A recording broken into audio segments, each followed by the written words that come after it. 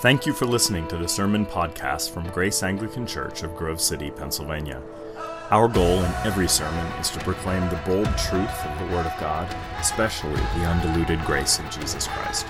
If you want to learn more about our church, check out our website at graceanglicanonline.com.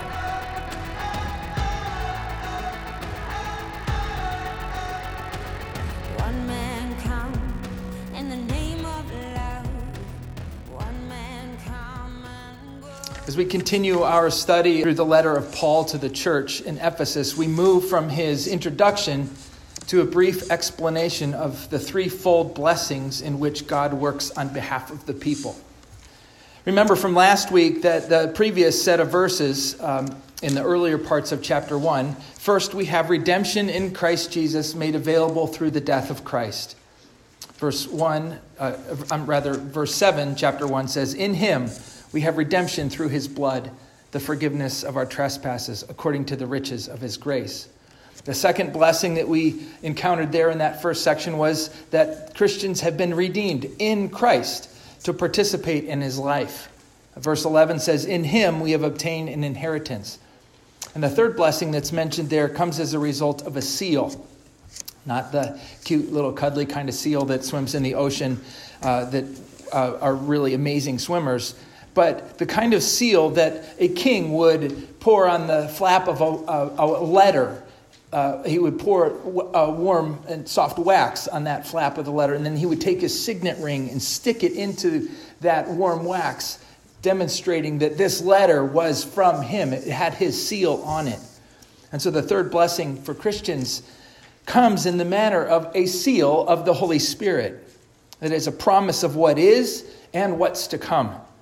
Not as a passive guarantee, as we shall see in the final sentence here of this chapter, but in a way that enlivens and empowers Christians to live out a new kingdom ethic in this doomed age. That is all to say that as a result of the redemption we have in Christ, we grow to understand what is a future reality in Christ's kingdom. And we understand that there are specific implications for these things in our present lives. As a result, the kingdom invades. So I want you to spend some time today, have your bulletins in front of you, take a look at Ephesians, because we're going to work our way through that passage.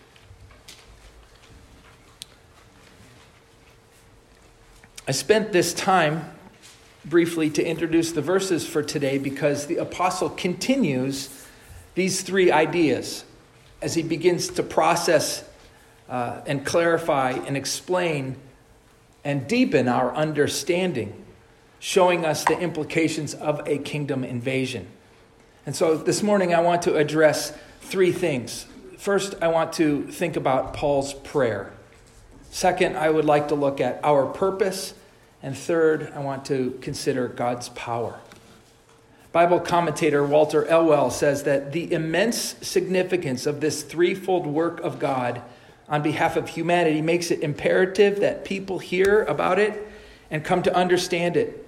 For the more they do so, the greater their ability will be to stand steady and grow in their new relationship with God and with each other. Therefore, for this reason, Paul says in chapter 1, verse 15, that's our first statement. For this reason, Paul prays for his readers, whose faith he has heard about. And so this is the first item I want to draw your attention to. Paul's prayer. Paul's prayer is a prayer of thanksgiving and understanding.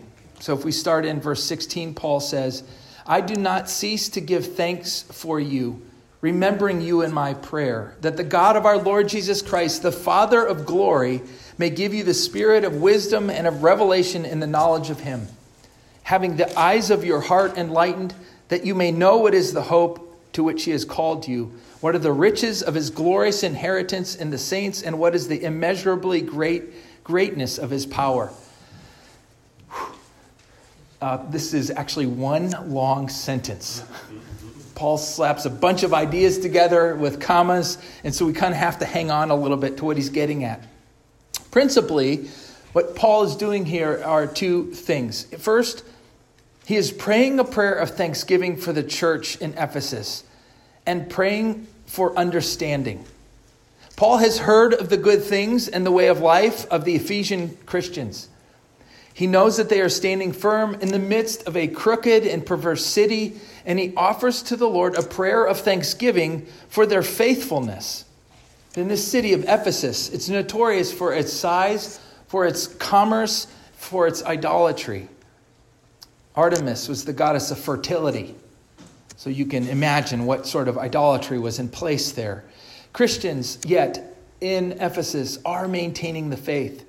And he wants to commend them for it because, honestly, it encourages him. You'll remember that Ephesians is written from prison.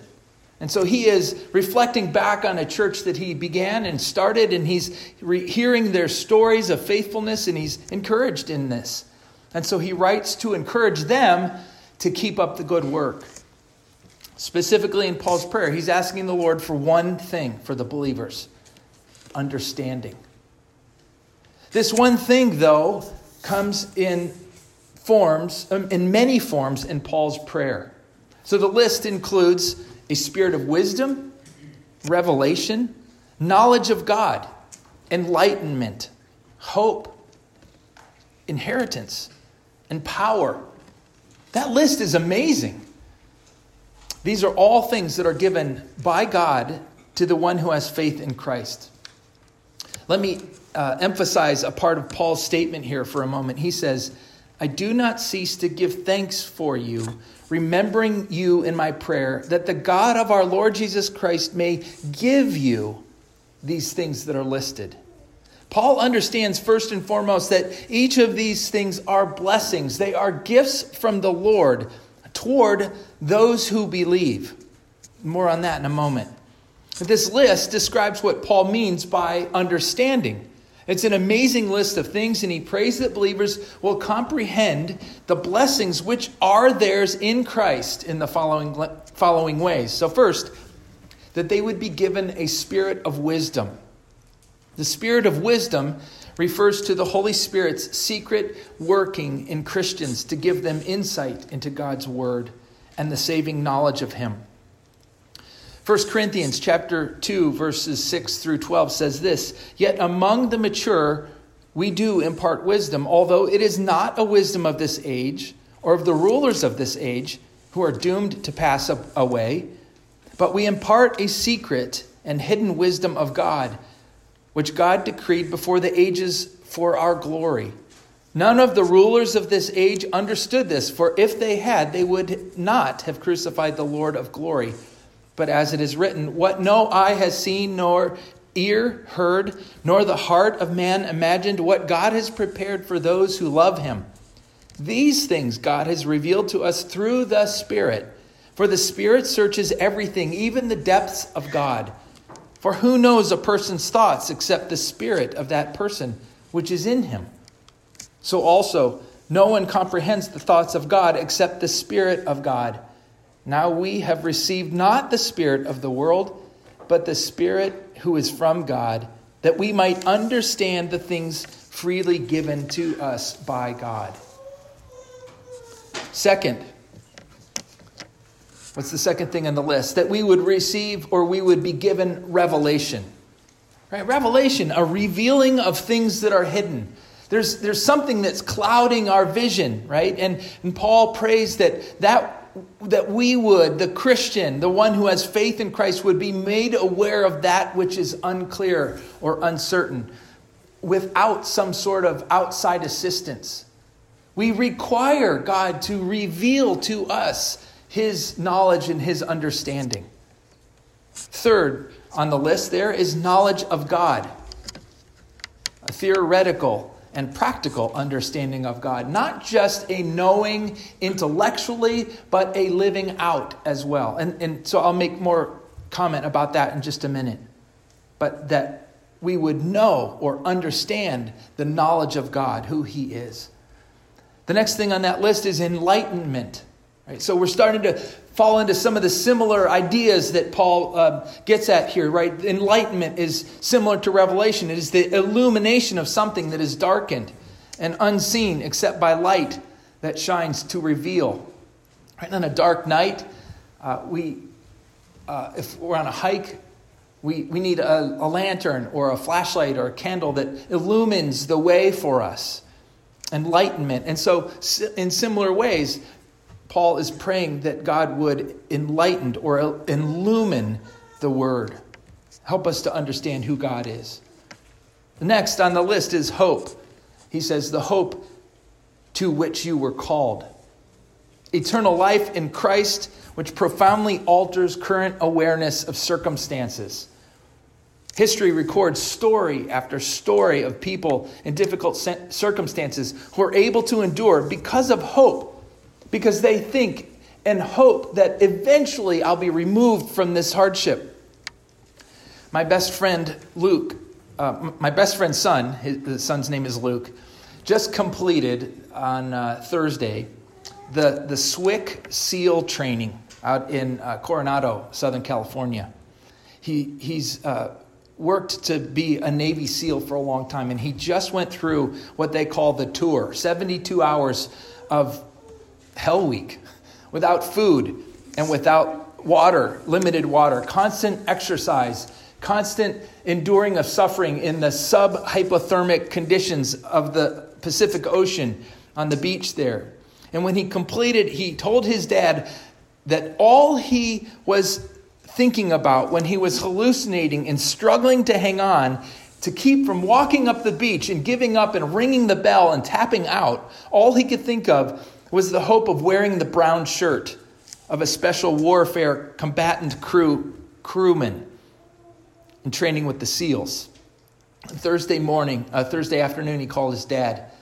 His dad was waiting to hear what the news was. Had he tapped out or had he made it? And he called his dad in exhaustion. Steve said he could hardly hold his head up. He had sand on his face still, but he was wearing the brown shirt, and he knew, right? And during Luke's suffering, it was hope that kept him going because it profoundly altered his immediate awareness of his circumstances. He knew that he could endure this for just a little while longer because he knew it would end, right? So what is the hope to which you are called? That is eternal life in Christ. The next thing on the list is the riches of God's glorious inheritance. Maybe this is part of the hope to which we're called, right? The inheritance of the saints, to be included with those of previous generations of the faith, the sons and daughters of Abraham, who will receive gifts and rights and privileges of being counted in the family of God. And then finally, the immeasurable greatness of God's power that releases Christ from the dead and brought him back to life. Death has a finality to it. When you're dead, it's over and done with. And yet, for Christians, there is, quote, the immeasurable greatness of his power for those who believe, according to the working of his great might that he worked in Christ when he raised him from the dead. Power over supernatural forces through magic and occult was an incredible concern in the ancient city of Ephesus. But the power of the living God in Christ exceeds all competing authorities. Well, again, comments. He says the burden of Paul's prayers for these people is that God would cause them to understand. What is meant is that they need to receive from the Spirit a revealing of divine wisdom, the purpose of which is that they might themselves know God.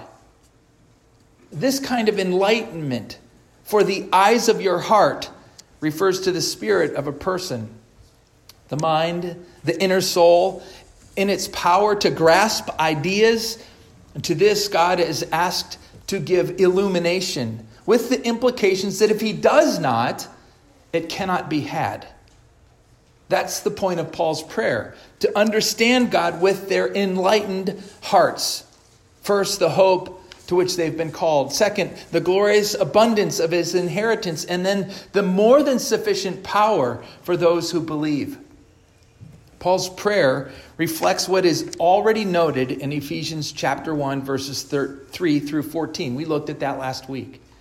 That the blessing came through the redemption we have in Christ Jesus, the participating in Christ, in his life, and the Holy Spirit as a seal for our promise of what is.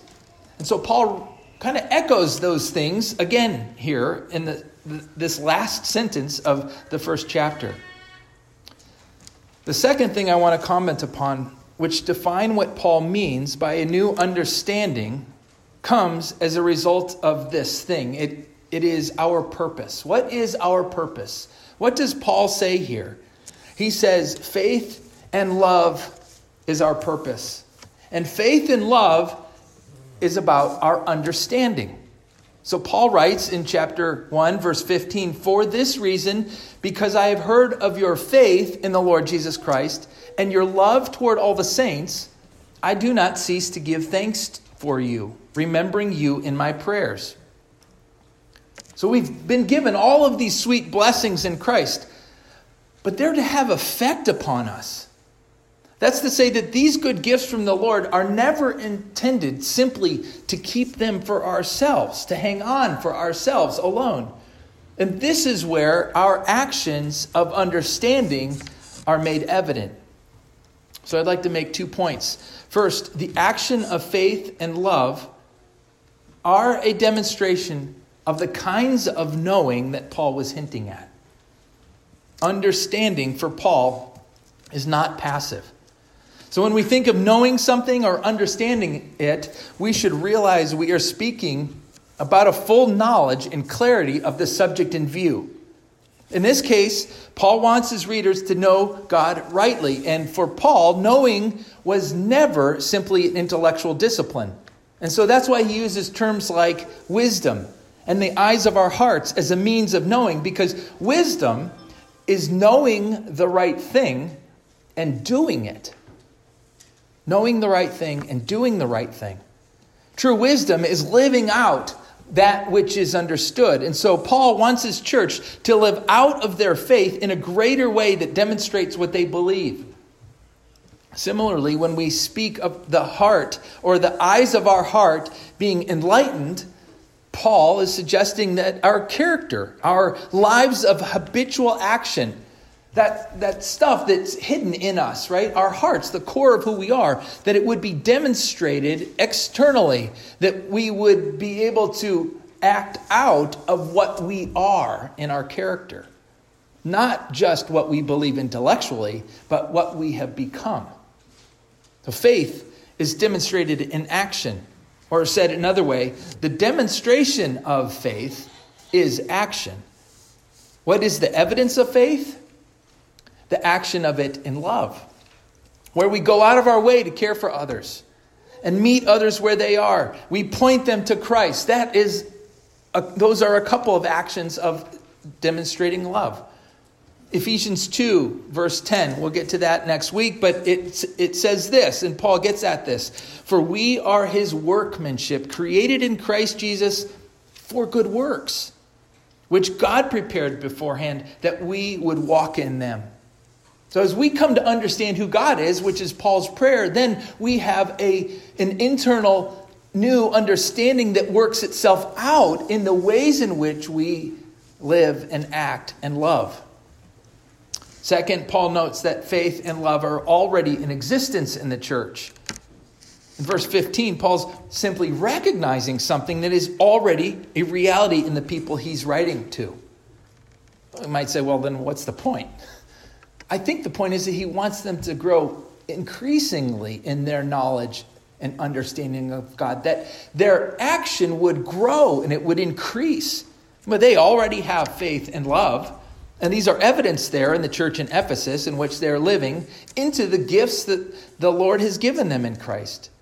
The Christians there in Ephesus already are displaying their understanding of God through the ways that they demonstrate their faith and love for one another. And yet, Paul wants for them to understand more. Let me pause for a moment and highlight a small list of demonstrations in which the saints of Grace Anglican Church are already showing faith and love. The high school worship team, also known as my boy band, they have sacrificed. Do you like what I did there? Why it's in the band is my boy. Forget it. I know. I'm trying to keep up with Ethan. That group of guys has sacrificed their time and put themselves under pressure to lead college students musically. They're high school guys, and they're leading college students. It's amazing. Our entire student population has become inordinately flexible with massive changes in worship structures so that they could safeguard the rest of the body. For a year and a half almost, we've been worshiping separate from the church. We feel separated, and they've done it with grace. The awesome number of college students who have signed up to serve the church in various ministry roles and assist in church planting. Last week, in the college service, I asked the students and said, there's a whole bunch of ministry things that are available. The church needs your help. And I had almost 40 students say they were willing to assist.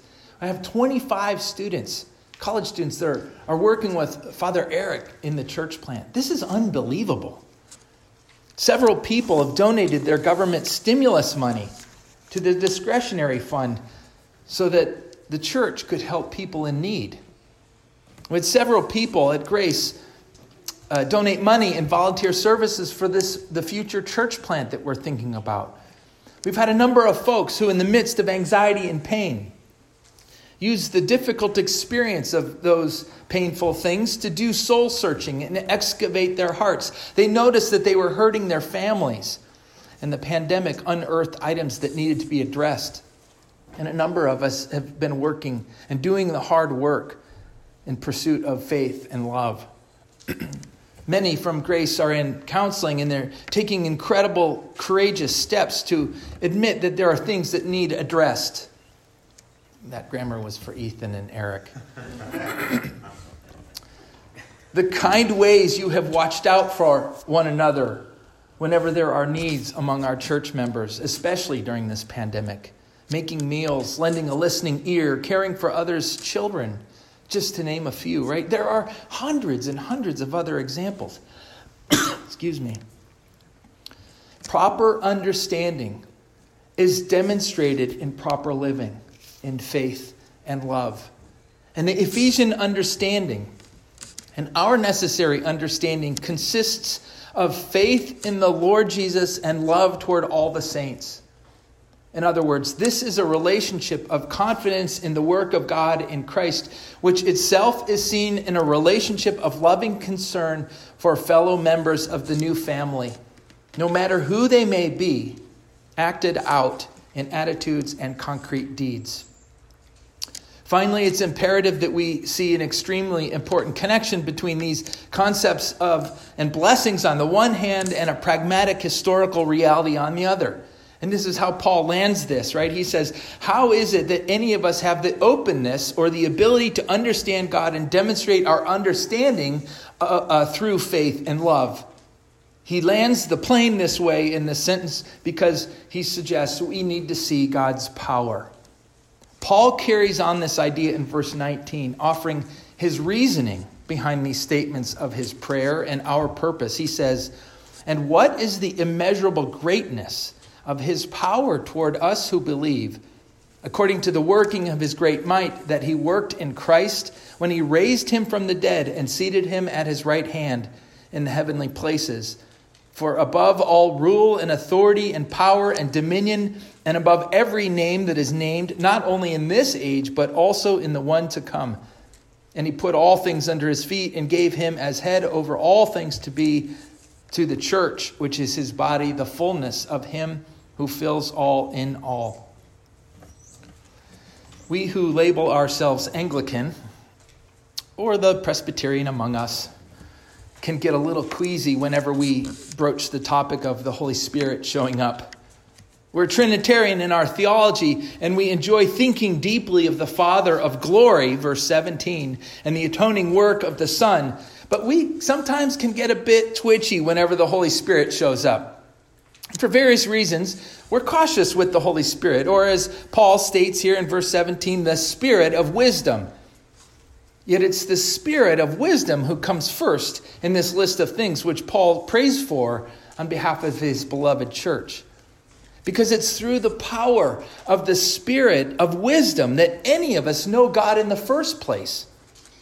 So we must lean a bit in and willingly make space for the Holy Spirit to work on us and to demonstrate God's power. After all, this very same power that God exercised in Christ by raising him from the dead, verse 20, and which he has in abundance for Christians. It's the same power. In these verses, Paul passes directly from the resurrection to the exaltation of Christ to the place of supreme power and authority in the universe. Paul notes that God has anchored believers in a concrete historical event, a physical resurrection of Jesus from the tomb. Once dead, now alive. Moreover, this same exercise of power which raised Christ from the dead and secured for us our hope and inheritance has also seated Christ at the place of supreme power in the universe. The right hand of God. This is my left hand. He sits at the right hand of God. Christ sits far above all competitors for power, potential or real. Nothing takes precedence over Jesus in this age or in the age to come. The future age has already been initiated. However, in this life, resurrection and exaltation of Jesus Christ, for all things have been subject to him. Verse 22. Jesus Christ has been made head, uniting himself in himself, the restored universe, for the sake of the church, his body, the new all-encompassing family of God. If the power of God, who raised Jesus from the dead and seated him in the heavenlies at his right hand, is also the same power which gives believers life in Christ, then we also are seated with Christ in the heavenlies right now as his body. The implications are profound and make way for us to live out our lives of submission and service and sacrifice to the Lord as we grow in faith and love. What do we have to fear? The authority that has been given to Jesus has been given to his followers because we are in Christ. So we can advance his ministry with confidence, knowing that God's power, coming from the spirit of wisdom, advances with us. I'm using military language there, right? The advancement. So we can move into new work and ministry like a church plant because God's power is toward us who believe. We can move into new work and ministry, perhaps like evangelism, where we express the hope to which God has called us towards his glorious inheritance, because God's power is towards us who believe. We can move into a new work and ministry like caring for people who don't look like us or who don't have the same educational background as we do, or they're not as familiar with the nuanced theological understandings of God's word. Why? Because God's power is towards us who believe. We can move into a new work and ministry like care for the downtrodden and needy, because God's power is towards us who believe. To conclude, Paul prays a prayer of thanksgiving for his church, that they would have a greater understanding of God and that we would grow into that understanding so that we would know God's authority and power are also for us, being united with Christ to walk in the spirit of wisdom as we participate with Christ in the kingdom invasion. The ways in which we will be able to grow in understanding and continue in our efforts as God's people, living in faith and love, is through the power of God in Christ Jesus. Amen.